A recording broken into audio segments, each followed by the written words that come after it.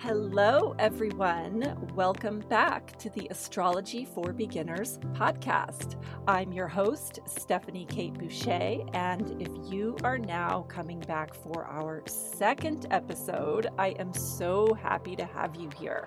Thank you for sharing your time with me. This is the podcast for you if you have ever wanted to learn how to read a natal chart or were kind of interested in astrology and wished that you understood more about it, but didn't know where to begin, or it seemed too complicated and you didn't have the time or maybe the resources to invest in learning it. My goal is to break things down for you episode by episode in the most simplified way that I can so that you can learn to speak the language of the stars. In the last episode, we talked about the anatomy of a natal chart, or any type of chart really, because they're all sort of built the same way. And I showed you what a natal chart looks like, how it's structured, and we talked about what each of the most basic components of a chart mean. In the next several episodes after this one, I want to take a deeper dive into each one of these components. I think we'll start with the houses in astrology. That feels natural to me, but stay tuned. For this episode, though, I'm going to veer off that path just a bit because I think it's important to address or provide answers to some really common questions that many people have when they first start studying astrology. These are things that can trip people up or worry them or slow them down in some way, and I don't want that to happen for you. So I'm going to talk about them here before we move forward, and hopefully that will end up being helpful for a lot of people.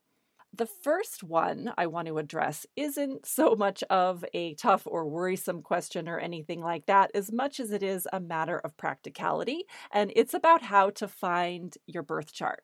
I do want to take a minute to tell you where and how to do this in case you never have, because I didn't do that in the last episode, which is just as well, because in that first episode, I really didn't want you to get bogged down in trying to figure out your own chart or anyone else's anyway. That seemed like too much information to start with, which is why I just gave you a set of very generic images to look at. So if you're still getting familiar with that, you can stick to using that handout a bit longer. But if that now seems too basic or oversimplified, you can reference your own natal chart as we go through our discussions. And of course, that always makes things more fun if you get to figure out new things about yourself as you're learning.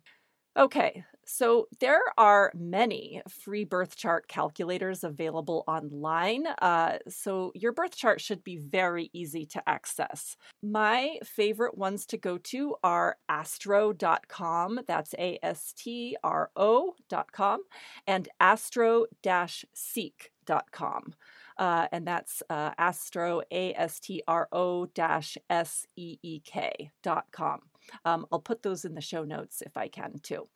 I actually use astro-seek a lot because I don't know, I like their user interface a little better, but I know a lot of people who like astro.com. That one might be the most popular, I think, but you can see what you like.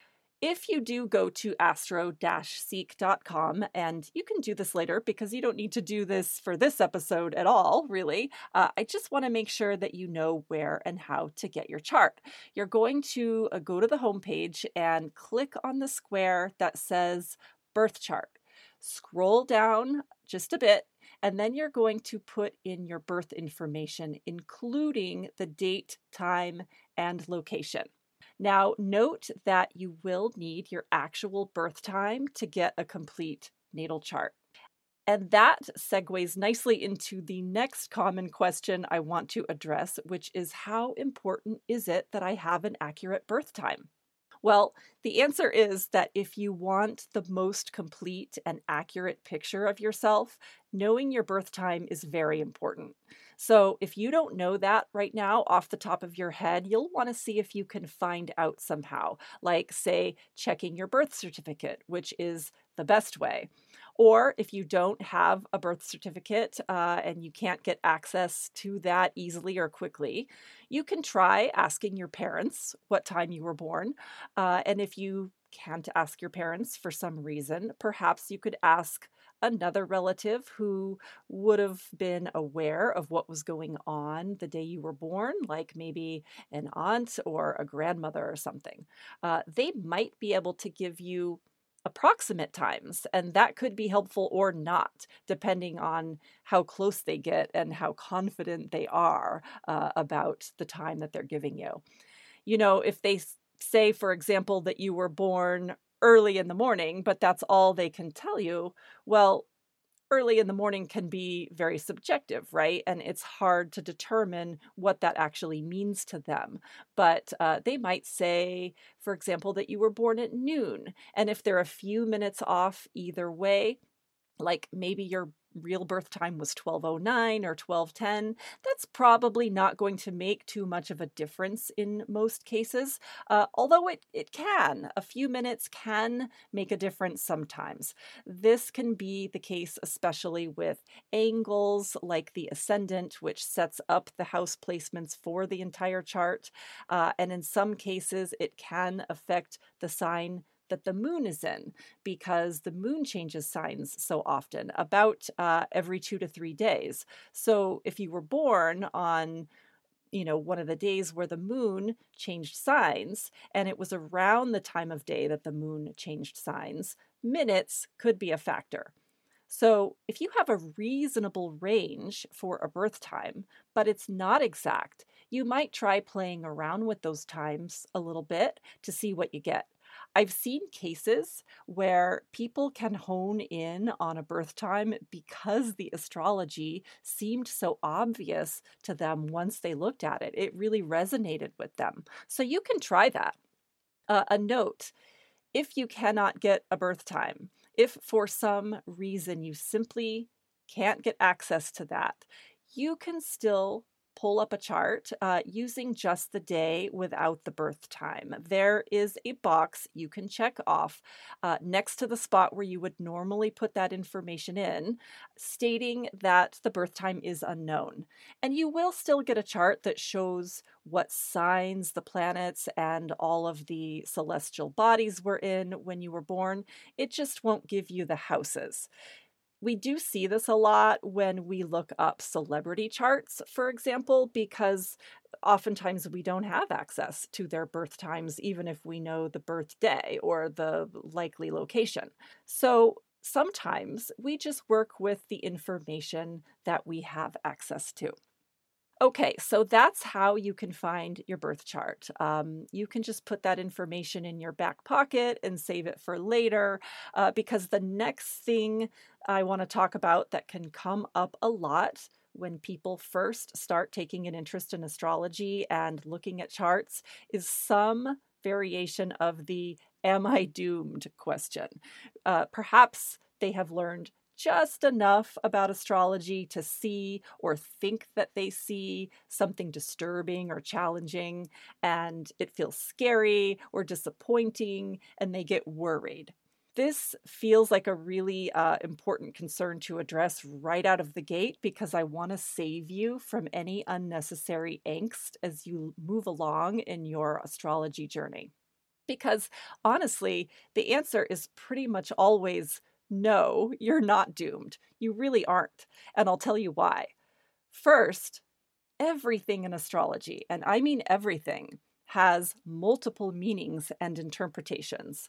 Every house, every sign, every planet, every planetary aspect, every degree placement, all of it can function in a multitude of different ways at any given time. And it's up to the chart reader and or the person the reading is for to look at the entire chart as a whole, rather than picking out any one single thing in isolation, and then thinking critically and asking questions in order to discern the best and most accurate, or maybe the most likely interpretation for that person at that time.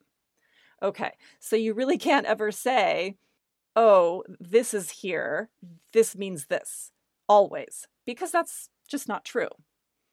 Also, there's not anything in astrology that is inherently bad. It's not like there are bad placements and good placements per se. Astrology, like everything else in the world, contains polarity. There is good and bad, or light and shadow, or gifts and challenges inherent in everything at the same time, like two sides of a coin.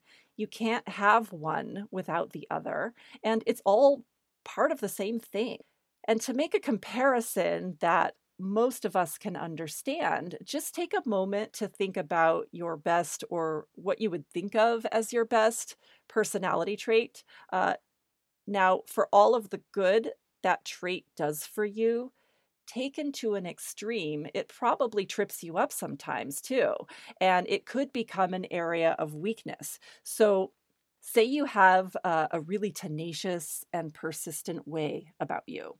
And when you want something, you get super determined to reach your goal, and no one can really knock you off your course, at least not easily.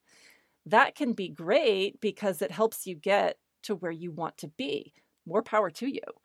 But the shadow side of that trait might be that people perceive you as really stubborn, or as having tunnel vision and missing other things that are going on around you because you were so singularly focused.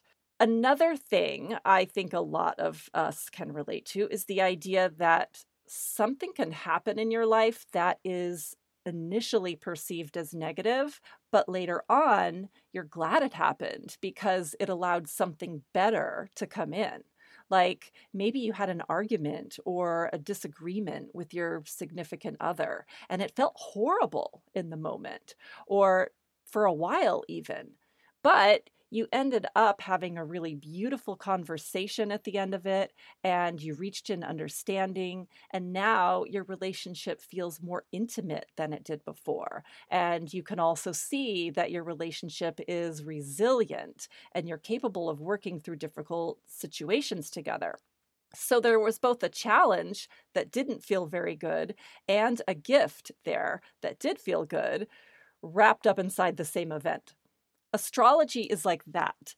Things aren't quote unquote good or bad, they just are. And by the way, everyone is going to have something in their chart that they wish wasn't there because it feels difficult. But that's because life is difficult, and we're here to learn and grow from our challenges. Okay, finally, I also want to say to anyone who might get worried about something they see in a chart that astrology doesn't make things happen. Things in your life don't simply happen because of what astrology is doing.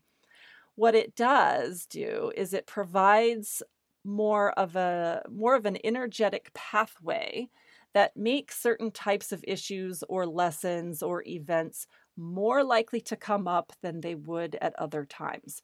But it's not automatic or like some, imaginary magic wand that gets waved. The electrical system in your car, for example, isn't going to shut down for no other reason than Mercury is in retrograde. Mercury retrograde is not going to break your otherwise healthy electrical system that's in really good condition. But if your electrical system was already starting to malfunction or let go in some way, and it needed to be looked at and examined and repaired, then the Mercury retrograde energy creates an energetic pathway or opportunity to shift your attention to what needed attention. I hope that makes sense. And that brings me to the next question many people have, which is, why study astrology? If it can't, tell you your future in a more exacting kind of way, and so much is left to interpretation, how can it benefit me? Well, there are a few reasons I think astrology can be incredibly helpful for people. One of them is a greater sense of self-acceptance and self-love.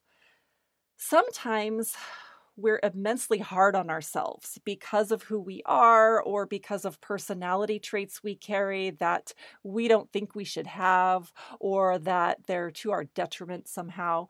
Like, let's say you're someone who has a really difficult time being decisive. It's hard for you to make decisions because you get stuck thinking about all of the possible outcomes of each choice, or you want to make sure that it's the best thing for everyone, and it feels important for you to be compassionate, and you're kind of cautious and all those things. And you don't want to make the wrong decision. And maybe you've been told all your life by your parents or family members or your teachers that you're too wishy-washy and you just need to buck up and be more assertive in your decision making. And most likely, the culture reinforced this notion over and over again because the culture values and rewards assertive people more. So you feel bad about this part of yourself. And then you get to know your chart or you get a reading or something and you discover that that indecisive part of your nature is all over your chart. Perhaps, as an example, you are a Libra or a Libra rising, or you have a Libra moon, or you have a stellium in Libra or something, and you learn about Libra energy and how it has a notoriously tough time making decisions. And it's because they're always seeking balance in everything all the time. They are also trying to keep the peace and help people get along with one another better and reach a place of understanding, like a mediator. So they're kind of destined for neutrality. Now, that's not to say that you can't or shouldn't find ways of being more decisive in the right moments. In fact, that's probably a lesson you're trying to learn this lifetime. But knowing how you're wired and getting it validated as a real part of who you are can be incredibly empowering. And you can then learn how to work with your strengths more. Like, in this case, your amazing powers of mediation, negotiation, or bringing people together. Instead of just beating yourself up for the shadow side of that Libra energy, like we just talked about with the gifts and challenges and the light and shadow side of things. You can do this for others, by the way. Looking at a chart for someone else is a great way to understand someone better and accept them for who they are and give them more grace for the challenges they're working on. And it can also allow you to tap into their strengths instead of focusing on their perceived weaknesses. You can also gain more insight about behavior or relationship patterns that come up over and over again, or challenges you keep experiencing, and get a better idea of why that's happening and what it is that's going on. You can get a clearer picture of what types of things you wanted to look at and work on in this life without being as judgy about them, because once you see something as being a part of your journey here, you can start to look at that journey more objectively without spinning in circles or getting caught up in all the emotions. And when you can do that, you can start to learn the lessons a bit faster, which is wonderful and liberating. Astrology is also useful because it can save time. If you are trying to figure out what type of work or career you might be most suited to, for instance, you can spend months going to career counselors and taking aptitude tests and exploring different options. And you still might want to do that. I'm not saying not to. Or you can have someone look at your chart. And, if they are adept at career astrology, you might be astounded at the accuracy of what they can tell you about what you're good at and what is fulfilling to you and what isn't fulfilling to you. Finally, once you move beyond natal charts and you start getting into transits and things, it is nice to know what types of energy are coming your way so that you can plan certain things out in such a way that you can maximize what the universe is offering you. If you're trying to write a book, for example, and you see multiple transits approaching in the coming weeks that are great for mental clarity or writing or communication and things like that, that can be really nice to know. So you can plan for that instead of trying to plow through and having things take way too long or feel way too frustrating at a time when the opposite type of energy is what's available. Okay, so that's my answer to that question. The final thing I want to address today is another question newbies tend to have, and that is, what does it mean if some houses or some signs are empty? Does that mean that I don't have any of that energy in my life?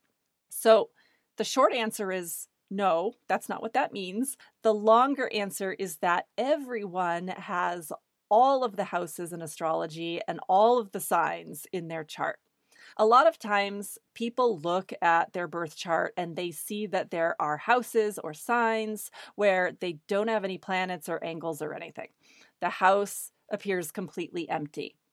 And so they think that maybe that means they're not going to have any significant experiences in that area of their life. This can be especially worrisome for people if one of the houses that's empty falls into an area of life that feels really important to them. So, for example, maybe someone really wants to have kids, but there's nothing in their fifth house, which astrologers often associate with children. Or they want to get ahead in their career, but their 10th house is empty. And it doesn't look to them like there's any activity there. So they worry that maybe they are destined not to get something that they want. And I want to reassure people that this isn't the case.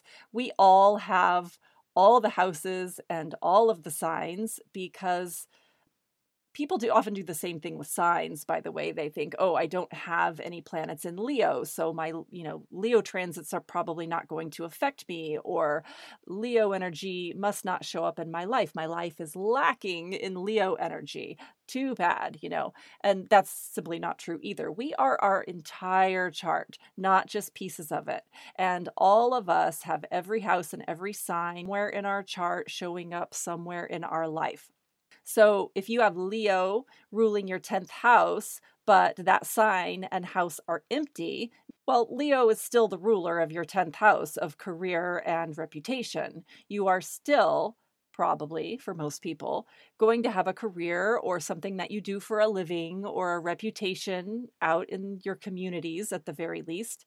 And that job and career reputation is still going to be infused with Leo qualities.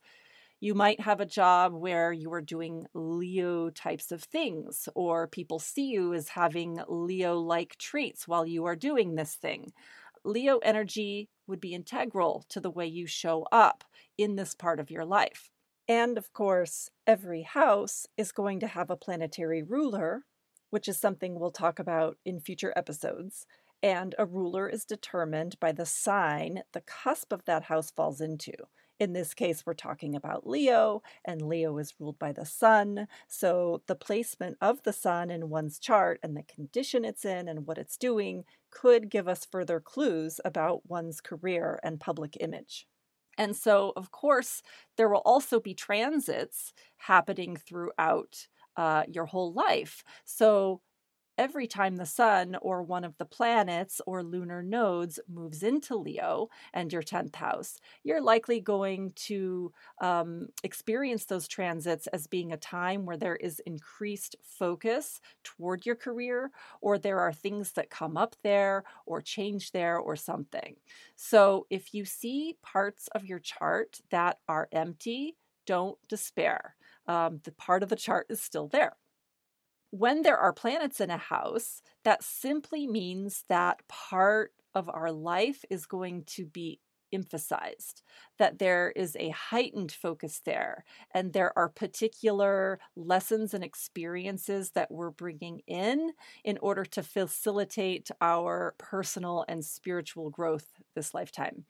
That's something we specifically came here to work on, probably because we haven't done that before, or we haven't had as many of those experiences in prior lifetimes, and we want to learn those new things.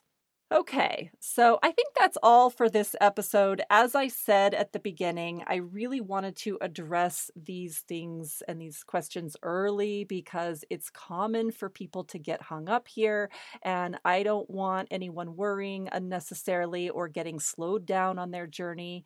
Um, I hope it was helpful. I'm happy to answer questions you may have. If you want to leave a comment, you can also email me anytime at stephaniekateboucher@gmail.com. Note that Stephanie is spelled with an F, not a PH, which trips people up a lot. You can find a link to that in the show notes as well. Thank you so much for being here. I love doing this, and be sure to stay tuned because there's lots more in store. See you next time.